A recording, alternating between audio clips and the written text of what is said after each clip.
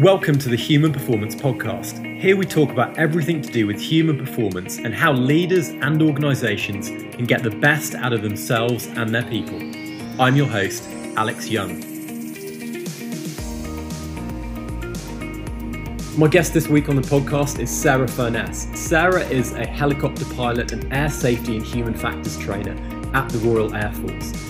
She's taking her experience and now applying that to mindfulness and cognitive coaching for executives and high-performing organisations at her company, Well-Be-It. She helps tough, busy people to feel as strong as they look. We talk about everything from mindfulness to what it means to have a beginner's mind in your organisation and to get the best out of your team and employees.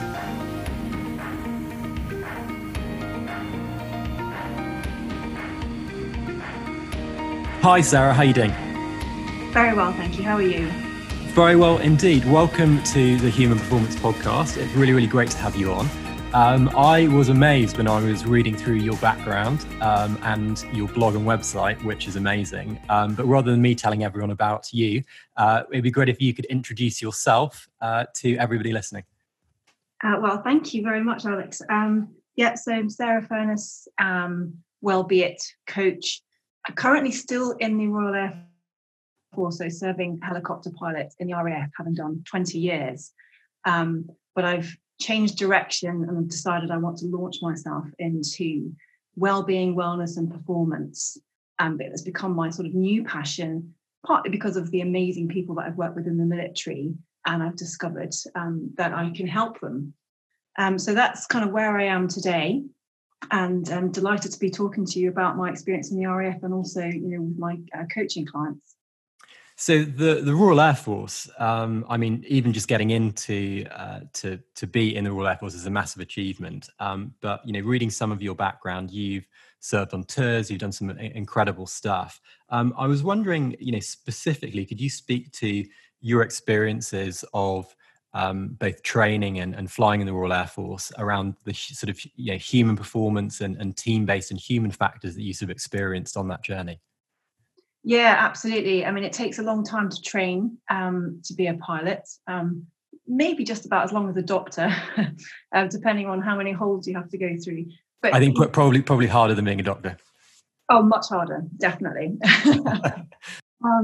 But yeah, it's in the Air Force. I don't know if it's the same in doctoring, but we have quite sort of what we call constructive feedback. But from a very early age, when you're probably still quite immature, I know I certainly was, you're getting quite robust feedback. And of course, there's always this fear that you're going to get chopped.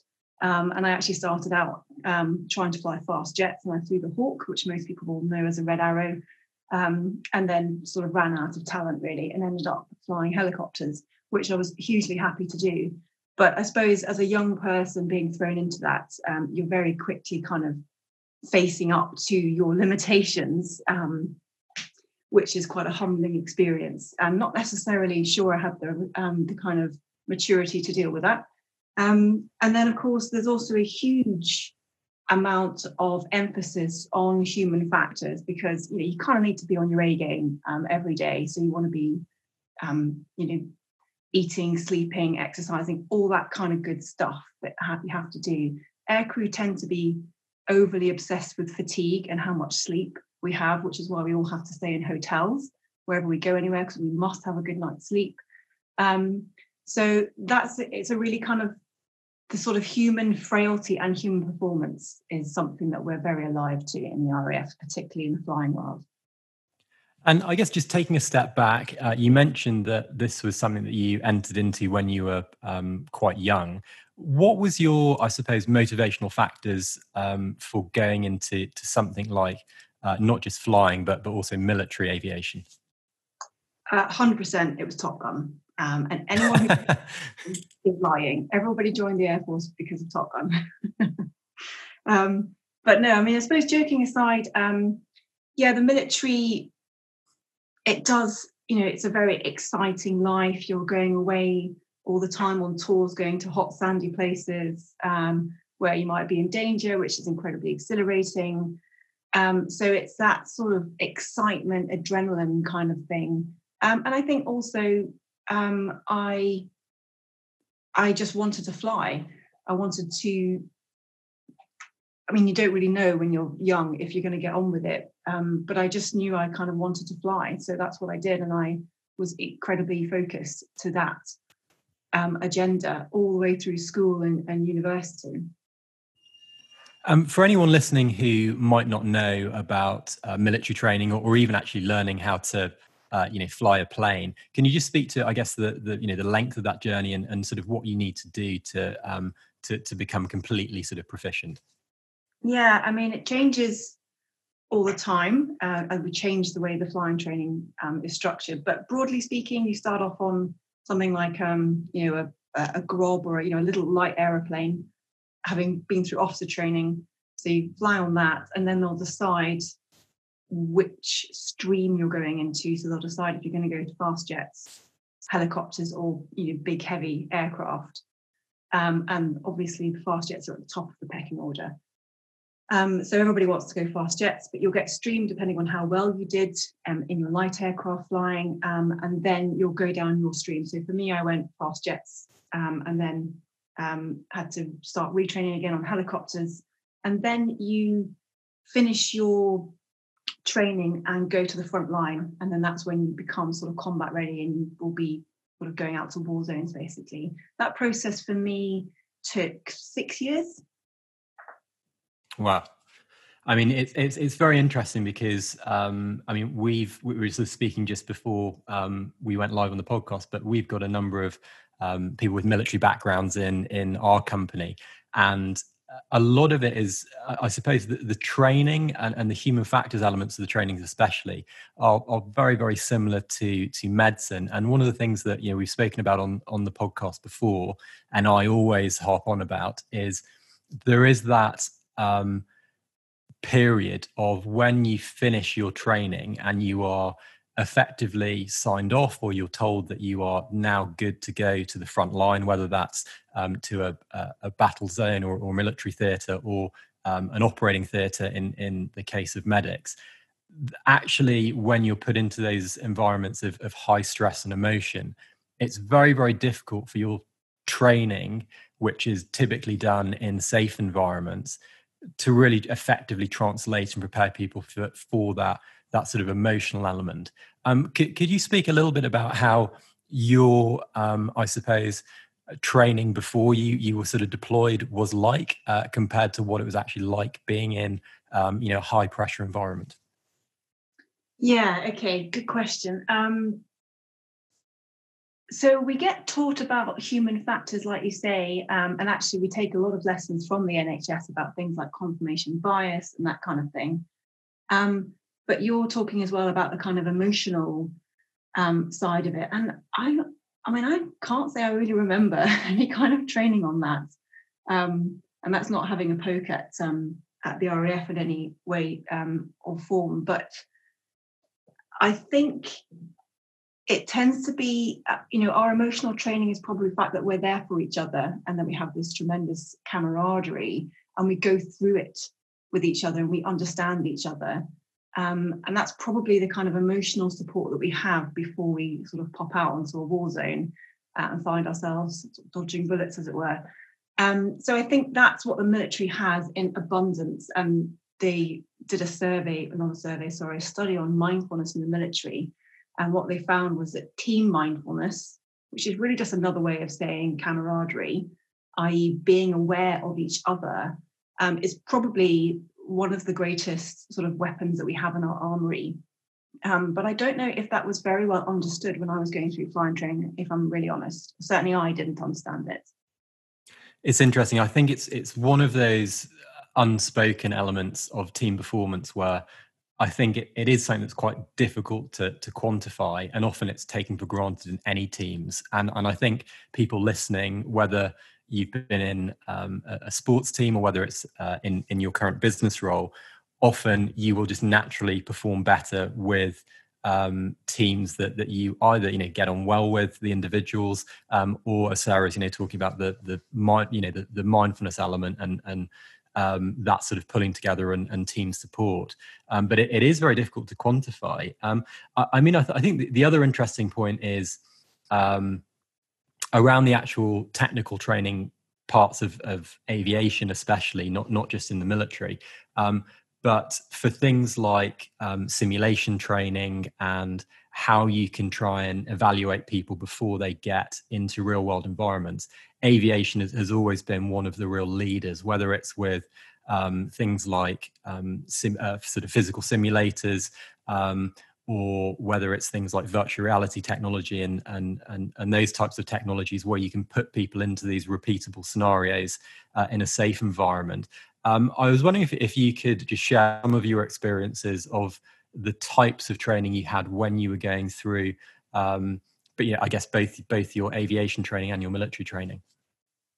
So when we are preparing to go, on operations, on military operations, to places like Iraq and Afghanistan, we do a lot of simulation training, like you say, and whether or not, if I'm going out to do a flying role, we do a lot of that in a simulator, but also we have war fighting simulators as well. I'm not sure how much I'm allowed to talk about here, but we, and you kind of set up mock headquarters almost. So, and I think they call it rock drills. Some Marines will know what that means. And sort of red teaming and wargaming and all that sort of stuff. So we do an awful lot of that. And I think the idea is that, you train hard, fight easy. So the harder you train, when you are under that pressure, and when you are, maybe afraid for your life, you almost don't have to think. It becomes instinctive because it's been trained into you. And again, sort of going back to that emotional support, if you are in a scenario where that's kind of draining your emotional capacity, it doesn't matter so much because you've kind of got that muscle memory and that automatic reaction that's been trained into you. So that's what all of the pre-deployment training will be geared towards, is making sure that we're as safe as possible when the chips are down and things aren't going very well for us. And even in that pre-deployment training, I mean, it sounds, even when you're describing it, potentially very, very stressful, like some elements of healthcare or other sort of, high performance environments, even in training. Did you see many people burning out even during training or quitting? Yes, I have. And that's, again, another reason why I decided to change direction, because I think, certainly I can't comment on other industries. All I know is military, but I know that we tend to be very can-do. We have incredibly high expectations for ourselves, and we don't really have an off button. And during a time when we should be perhaps spending time with our family, because we're not going to see them for 6 months, we're actually going out on various exercises and ramping up our training. So a 6-month deployment actually turns into a year where you're not really at home with loved ones. And obviously, as you get older and you have mortgages and children, other people start to feel the strain too. And I think, what I've learned while I've been teaching air safety is, what I often say to people is, your job is not to say no, but you should have it in your vocabulary. Because I think in the military, we sort of dislike that word and we kind of want to be forward leaning, which I think is a tremendous attribute, but it also can lead to people just sort of pushing and pushing and pushing till they've got nothing left to give. And in your current role, on where you're dealing with things like air safety, I mean, again, the aviation industry has been probably the global leader on safety, really. Obviously, things that become synonymous like the black box are that's all kind of come from aviation. Could you speak to a little bit about what your role sort of involves with that and what you're doing on a day-to-day basis in aviation and the military? Yeah, so I actually teach for the Military Aviation Authority, and I teach air safety courses. And, we do like to think that we are hopefully, world leaders in terms of safety, and we take our air safety culture incredibly seriously. And I know that the team that I work with are very passionate about it. And, we're in the business of making sure that people don't die if they don't have to. Unfortunately, in the military, it's going to happen. So you cannot completely eliminate risk. You just can't do it. And people are going to get things wrong. So the key is that we're learning from our mistakes, and we have this kind of growth mindset and this learning culture as opposed to a blame culture, which gives us permission to make mistakes, but then crucially, what do we do with that? How do we learn from that? How do we make sure that we don't, do that again, or that we can reduce the amount of risk to, as low as reasonably practicable?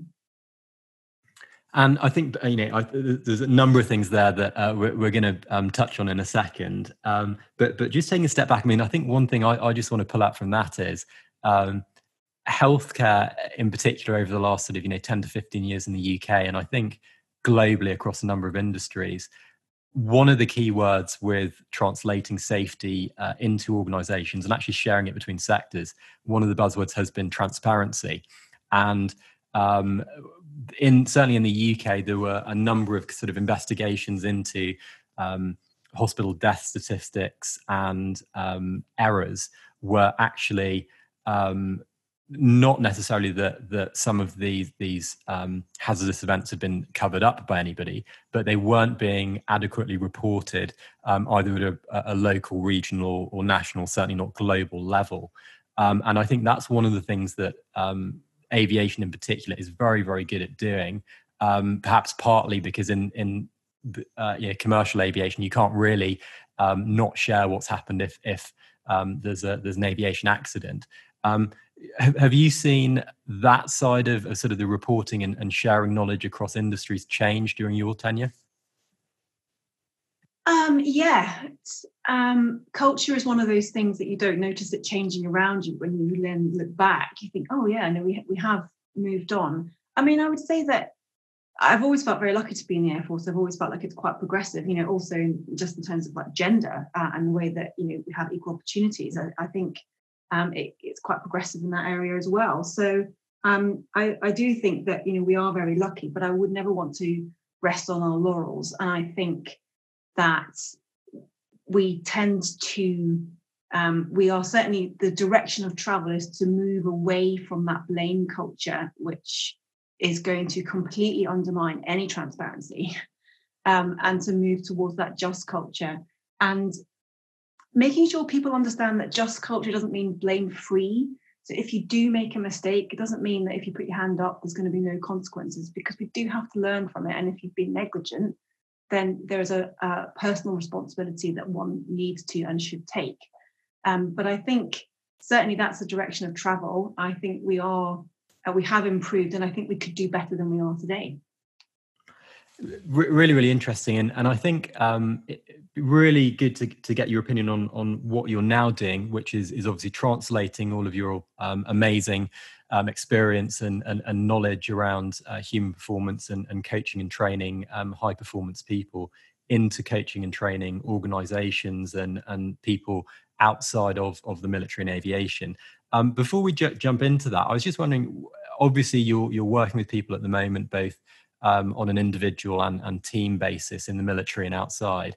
What are some of the traits of high performance people that you think put them at risk of things like either burnout or even just not performing at their highest ability?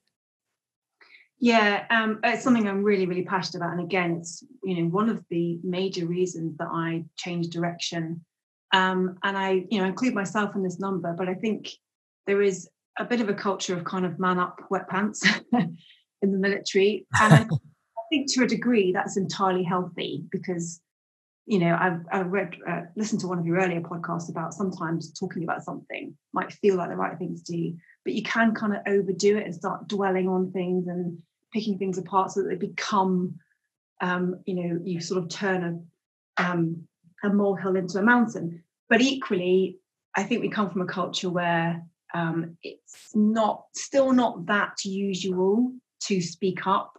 I think, particularly aircrew who I used to work with, we probably have quite high expectations for ourselves. We want to present this image of being very macho, whether you're male or female, and that makes it very hard to talk about difficulties, because we see that as a vulnerability, we see that as weakness.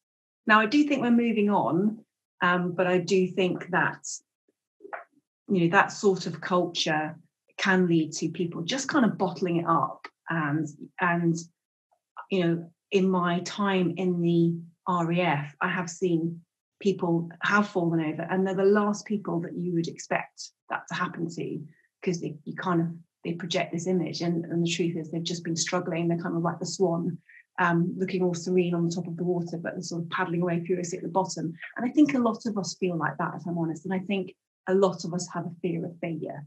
And my wish for people is that they understand that it's okay, and they give themselves permission to not be perfect all the time.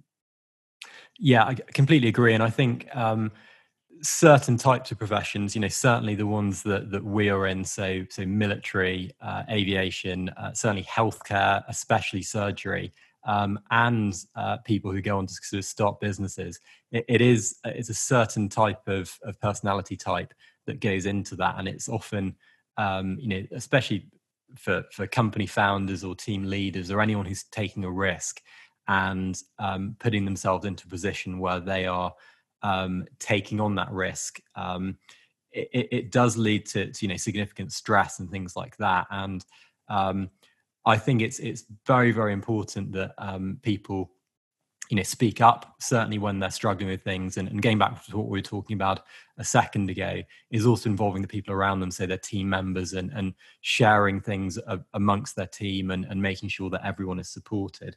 What are some of the things when you start working with people in business sectors, or you start coaching organizations, that you sort of do initially to, I suppose, get buy-in to coaching and training and supporting people within organizations? Yeah, I mean, and I teach this on all of my courses. And we mentioned before the podcast about this Thriving at Work paper that was commissioned. I think it's something like £46 billion per year that the UK spends. Wow. Just on absence or presenteeism or any kind of loss of output, just because of mental well-being, not even physical well-being, just because of mental well-being. So, and that's, so if you've kind of got your corporate head on, you think, how can I make money? Well, invest in your people. But in terms of my sphere and the safety critical elements, we've got lots of people, whether they're flying aircraft, whether they're air traffic controllers, whether they're fixing aircraft. Why would you not want them to be on their A game when they are doing safety critical roles?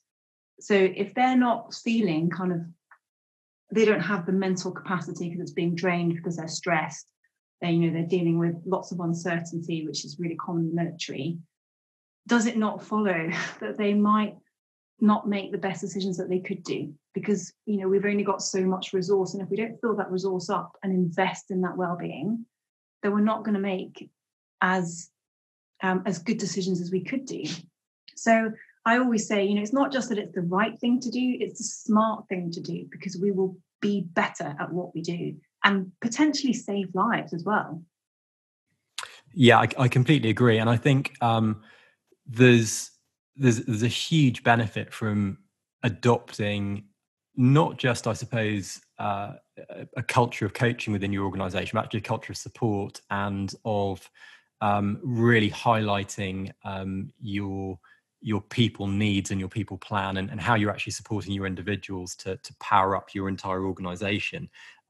What are sort of, for anyone listening, what are some of the, I suppose, practices or guidelines or things that you might do with some of the people that you work with to effectively sort of power them up in that domain? Yeah, well, as you know, I'm a huge fan of mindfulness. You have to be a little bit careful how you use that in the military, because some people sort of start squirming on their seat a bit when you talk about mindfulness. But you can call it mental fitness, if you like. But I think the first starting block and the foundation is mindfulness. In terms of, if you're only interested in performance, mindfulness is going to increase the neural pathways in your brain. It's going to increase the connectedness, so it can connect the sort of logical left with the creative right.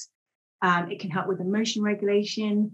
It increases our heart rate variability. Studies have been done on pilots about this, which means that we can deal with stress better. And why wouldn't you want that for people that you're putting in stressful situations? So there's loads and loads of scientific evidence that mindfulness can increase our performance and increase our ability to work under pressure. But also, the attitudes of mindfulness, things like beginner's mind and all that kind of stuff, mindfulness of vision, team mindfulness. there's like one word can be applied in so many different ways, and that's the thing I'm trying to infiltrate, if you like, but maybe not always calling it that, because then people will probably switch off. Yeah, I mean, it's a great point. I mean, I think often people don't realise the actual performance benefits, because certainly I'm aware of a number of papers in specifically in the training sector where doing things simply like a sort of 5 to 10 minute meditation or mindful exercise before you go into what is effectively a knowledge retention or learning task will improve your actual kind of short-term memory of topics. So there's a number of studies that have been done in the kind of education domain around that, and then actually reciprocally, we have had some studies published about actually improved training leading to reduction in stress and anxiety for your people. So I think having what is effectively like an integrated training approach, where you've got high quality technical training as well as human performance training and mindfulness and let's just call it resilience training, for want of a better word, in my kind of opinion, that's what all HR or learning development sort of departments and organizations and CEOs should really be looking at for their people, especially looking at this current period where there's been a huge change to working environments. Some people are now at home in stressful environments with children, and you've got to take sort of extra care about looking after their well-being when they're not in an office and their whole routine's been disrupted and you can't go to the gym. So that in itself has completely sort of turned, I suppose, the business world's approach to looking after employees on its head. Have you seen any sort of repercussions of COVID and the lockdown on or any of the clients you've been working with? Yeah, well, that's why I started doing classes for everyone during lockdown. So I've been doing Wellness Wednesday, which, by the way, is open to anybody, but mostly it's been a military audience. And one of the first things I did was, how do you kind of establish a mindful working practice that you can do at home? Because the temptation now is we've got so many distractions at home, and lots of people have been reporting a lack of ability to focus or a lack of motivation. Some people are thoroughly bored, some people are completely frazzled. So one of the first things I did was to talk about how multitasking is a terrible idea. And there's lots of reasons why our brain can't actually do two things at once, even if you think it can. And it's completely counterintuitive. But actually, if you try this unitasking, where you just give yourself one thing to do at a time, which can be difficult when you've got children running around, I understand. But if you can try and separate your tasks and do them more mindfully, you will be more productive. I think it's something like 40% your production goes up by if you try to work more mindfully and just do one thing at a time. So That was the sort of thing that I've been working with, is that kind of thing, and very much giving facts and figures and the science, because again, military people tend to be quite analytical, and if you sort of go in with a sort of wishy-washy, let's all do yoga, that may not be so receptive. But when they understand the science behind it, they realize that, oh, maybe I should give this a go. Yeah, absolutely, and I think it's I think one of the interesting side effects, certainly, that I've noticed, and a number of I guess my peers have noticed in healthcare and also business, is that with the kind of disruption to people's normal routines, especially with things like no longer being able to go to the gym, or having to change people's exercise regimes, or not being able to see friends, that focus is really one of the things that takes a hit first, and people become very, very challenged at really just getting stuff done. And I think anyone listening can probably sympathize that things have tended to go very, very quickly during lockdown, and people don't know sort of what day is what. What are sort of I guess some of your top tips on things like remaining focused? What could people do in this current environment, or if they're in any similar environment, to really make sure they stay focused on what they're doing? Yeah, sure. Well, again, the first thing I'd say is, if you're struggling to focus, then the first thing you should do is give yourself permission, forgive yourself, because being annoyed at yourself is not going to help you, just adding extra strain. So this is really normal. There are lots of statistics out there by the Office of National Statistics that are reporting this kind of thing. So we are all feeling it in some way. But I do have to say, I, like you, I really, really rate meditation. And the first thing I do when I wake up in the morning is I've deliberately moved my phone and my devices away from my bed, so that I don't just mindlessly reach for the phone and start scrolling. And I take 5 mindful breaths just to sort of set my intention for the day to do things at my pace. And then I write down in my diary the things I'm going to do, and I write blocks of when I'm going to go and do them. And if I've got a presentation that I'm preparing, I'll put my phone out of sight. So just really removing those distractions can be really helpful, but also understanding, I'm homeschooling at the moment. So I've got a delightful 5-year-old who's constantly pulling for my attention, and there's only so much you can do. But what's within your control is just removing those distractions. There are also great meditations you can do on focusing. So you can focus on the sounds close in, the sounds far out, and then choose maybe one sound to focus on. There's lots of, headspace, balance, all that kind of stuff out there does them. I have a meditation as well. But what that's doing is it's training your brain to focus on one thing. And because of neuroplasticity, the more we practice that, the better we get at it. So it's just about removing those distractions and then increasing that kind of that muscle memory, if you like, in your brain to be able to focus. Yeah, I think it's so important. I mean, I've got a similar routine where I wake up early and I have a sort of checklist of things that I do, whether that's sort of reflecting on things I'm kind of grateful for, or doing some mindful meditation and then doing exercise as well. That kind of sets me up for the rest of the day. And I think, as you say, doing the most important or vital tasks early certainly is the thing that sort of works for me, and then leaving any phone calls or conversations for later on in the day, perhaps when you're a little bit more sort of sleepy, is often one of the things that I talk to sort of our team about. One of the things you mentioned earlier was the beginner's mind, and it's something that I am a massive advocate of, for both for myself and for our company. We mentioned actually just before we started recording, one of the first kind of, I guess, sort of self-development books that I read was Zen Mind, Beginner's Mind by Shunryu Suzuki, which actually I've just got a 50th anniversary copy of for my birthday. So I've recently reread it. But I guess, for anyone who's not familiar with the concept of a beginner's mind, could you just speak to that and sort of explain, why that's important and how it relates to everything you've been talking about?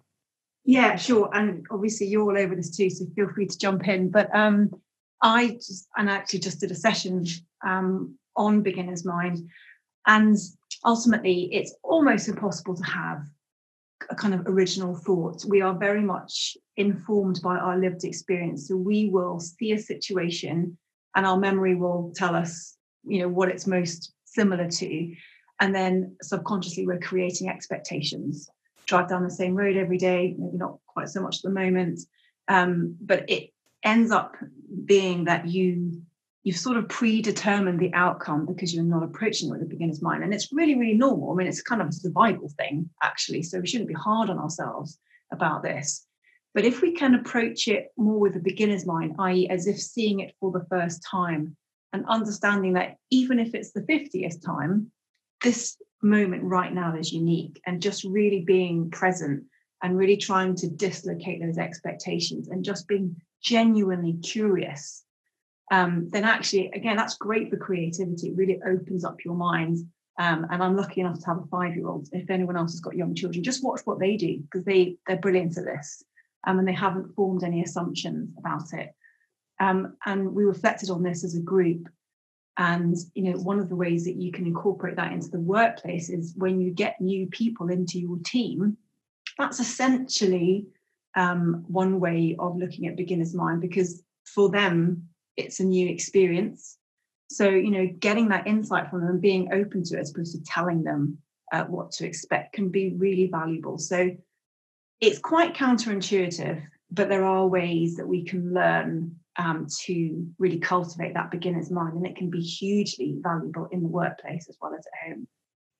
I completely agree, and I think if I'm ever trying to explain it to somebody who doesn't have a clue what I'm talking about, I think the quote, hopefully I get this right, is in the beginner's mind there are many possibilities, but in the experts there are few.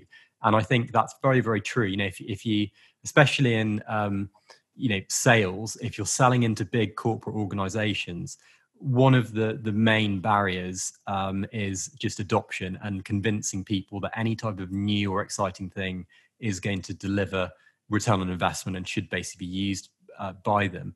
And often one of the blockers there is just convincing people who've done things that, the same way for many, many years, and that's worked for them, then convincing that something new needs to be adopted and is useful and is going to benefit them is hugely, hugely difficult. And equally, if any organization is sort of trying to get their team to be more proactive or to really solve problems, as every single organization wants team members and employees that think for themselves and solve things creatively. Beginner's mind is one of the things that can really help with that, in that if you have a diverse team or you have people from different backgrounds, or you have whatever it is, people coming at problems from different angles, you're likely to get some really, really interesting, innovative solutions. And I guess, especially for what we do at Verti, where we use some, crazy technology to integrate into teaching and training and things like that, we always, whenever we begin thinking about how we're going to develop something new or a new product line or tweak something, we'll always take a step back and just say, shut down any assumptions we're having and think about, what could we do, even if it's not possible right now, and come at it using that beginner's mindset. I think it's incredibly valuable. I mean, how do you think if you're teaching people that, how can you integrate that into organizations who might not know a huge amount about it? Well, obviously I've been running that class, and the last couple of weeks I've been going through all the attitudes of mindfulness and what it means and how we can cultivate a sense of it. And I think it sort of starts with education. Obviously, leadership is really important. It doesn't matter it does matter what the people at the bottom think, but if you want to create a culture of beginner's mind, and I think that's closely related to things like growth mindsets as well, I think it needs to come from the top. So I think we need to find a way to educate our very senior leaders, and allow them, like you say, to sort of see the possibilities of it. And again, one of the things my coachees came up with was, when we were talking about beginner's mind, was it's almost like a lack of fear of repercussions. Whereas a non-beginner's mind will be like, well, I don't know how that's going to end up if I do it like that, so I'm not going to try that. And of course, it's natural to have a fear of repercussions. And again, we're in, it's a survival thing, so it's not a bad thing. But how much does that hold us back? And what I see so often is that it's not so much what we need to strive for, it's almost getting rid of the barriers that are holding us back. And that's what I want to be able to, go into organizations and kind of unpick that for them and say, okay, this is how you can remove those barriers. Yeah, it's a great point. And I think having these type of concepts really integrated into company culture and having that integrated into how people behave on a day-to-day basis is absolutely key to getting it adopted and getting it used throughout, certainly a massive organization where you've got sort of 50, 100, 100,000 people plus, like whatever it is. That's going to be absolutely critical. When you work with organizations specifically, are you looking to, I suppose, integrate a kind of coaching methodology between departments, so that, when you are not there, that they're still sort of doing all the things you teach and train them? Or are there any other sort of things that you embed in your coachees and mentees? Yeah, so the first thing I would do is I actually teamed up with a company called Wellbeing Works, and they measure psychological safety, so that I can identify the specific pain points that are holding a company back. Like really commonly reported ones are people don't feel like they're in control of their work. And if you take people's choices away from them, that's incredibly debilitating. which is ironic given the military, we just follow orders. But, feeling valued, feeling like they can be a sort of dissenter, those are the sorts of things you can measure, and you can find out what the pain points are. And then what I would offer is a kind of bespoke program that is around a framework that I call the Conscious Revolution, that is designed to unpick those pain points. And for employees who might be kind of listening to this, who, whether it's now in lockdown where people are remote or when people start to return back to work, what would be your kind of top 2 or 3 things that they should be integrating into their sort of daily practice with regards to all the things we've spoken about? Their top tips. Well, I do believe that mental well-being is the sort of foundation on which you build performance. So although I might say to someone, I'm going to help you increase your performance, really what I'm going to start off with focusing on is that emotional and mental well-being. And if I could give everybody a gift, it would be the gift of self-worth and feeling valued. And usually what holds us back is a fear of failure or a fear of rejection. So I would want people to, first of all, not be too hard on themselves, because it's really common, and all of the coaches I work with, sort of say similar things, and at some stage we're all a little bit afraid of letting someone or ourselves down. So the first thing is to realize that that's really normal, and then to understand that you can choose to hold on to that belief or you can choose to let it go. And mindfulness is the tool that I use. So if you were to do nothing else today from this podcast, I would say, please take mindfulness really seriously. It's not clear to me, not knowing you, how this will benefit you, but I can guarantee that it will. And there are so many ways I can use that tool. So that would be my kind of number one thing.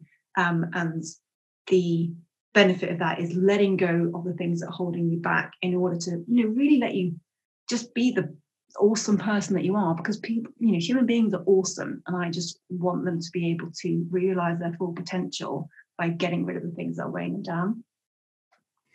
Very cool. And just to kind of finish up, so I mean, we always talk about amazing feats of human performance on the end of our podcast. Do you have any examples from, again, either your background or anything external that you really kind of hold dear as something that's just blown your mind and is phenomenal with regards to kind of human performance and development? Yeah, so I was thinking about this, and I feel bad that I'm not going to come up with a military example, because there are so many fantastic, amazing people in the military that have done amazing, brilliant things. But actually the thing that really sent shivers up my spine was when I went to a Wellbeing at Work conference at the NEC. And again, it was this company called Wellbeing Works. They measure psychological safety. So I hope they don't mind if I talk about their example. But there was a doctor called Dr. Malik Ramadan who worked at St. Bart's, and they were really struggling to service their patients, and they were struggling with is it 4 hours you have as a target to get people through A&E? Yeah. And they had their version of auditors come in, and they kind of really bombed their audit. So Wellbeing Works went in and said, right, let's find out what's going wrong here. And sort of the number one thing that they found was that the staff did not feel valued. And Dr. Malik talked about it and said, well, I don't understand that, because I tell my staff all the time that they're brilliant. But in the study, it came out that there were things like they'd been asking for lockers for the last 18 months, and they still didn't have any lockers, and purses were getting nicked and things like that. Or they'd been asking for the protective doors to be fixed, and that hadn't quite happened yet. And then someone had sort of broken out of the psych ward and thrown acid over the staff. Fortunately, it was water in the end, so they weren't harmed. But their point was like, you say this, but what are you doing that allows us to feel valued? Because actually it's the little things that you can do that really kind of speaks volumes about our worth. And again, that's why I come back to like the big thing everyone's searching for, I think, is self-worth. And Dr. Malik said he implemented all of the changes. And not only were people happier, they were making better decisions in operating theatres. The nurses were making better decisions and all that sort of stuff. And he said, and I'll never forget it, he said, being nice saved lives. which just kind of made me well up. I was like, wow, so they were happier and people were getting better results and leaving hospital weller than they would have been, just because they were looking after the staff and making them feel valued. It's a great example to finish on, and I think it's something that all organisations really need to focus on, especially in healthcare, because it's so rushed and so busy, and there's such a high number of doctors, nurses, allied health professionals burning out globally because of the hours that they put in. And again, I'm a massive fan of studies and data on this, but one of the big ones is the highest performing employees don't necessarily want to be remunerated with pay rises or cash. What they want is to know that what they're doing within an organization is valued. And the follow on to that is exactly as you're saying, Sarah, that's got to be demonstrated by organizations in holding their opinions to a high regard and actually implementing their suggestions such that they feel that what they're asking for, or the things that they're suggesting to improve the organization or in healthcare, improve patient care, are actually being not only listened to but actioned to move things forward. Because again, I think I can probably speak on behalf of certainly the people we've had on the podcast in healthcare and some other sectors. But if you're a high performing employee or any individual, you want to see the suggestions you make actually have impact within your organization, and that's really what can drive people and as you say, improve people's self-worth and their sort of emotional quotient within their organization. So I think it's a great point. Just to sort of finish up, final thing, it's been fantastic speaking to you on the podcast. Where can, if people want to reach out to you for coaching or for any other information, where can they find you on socials or the internet?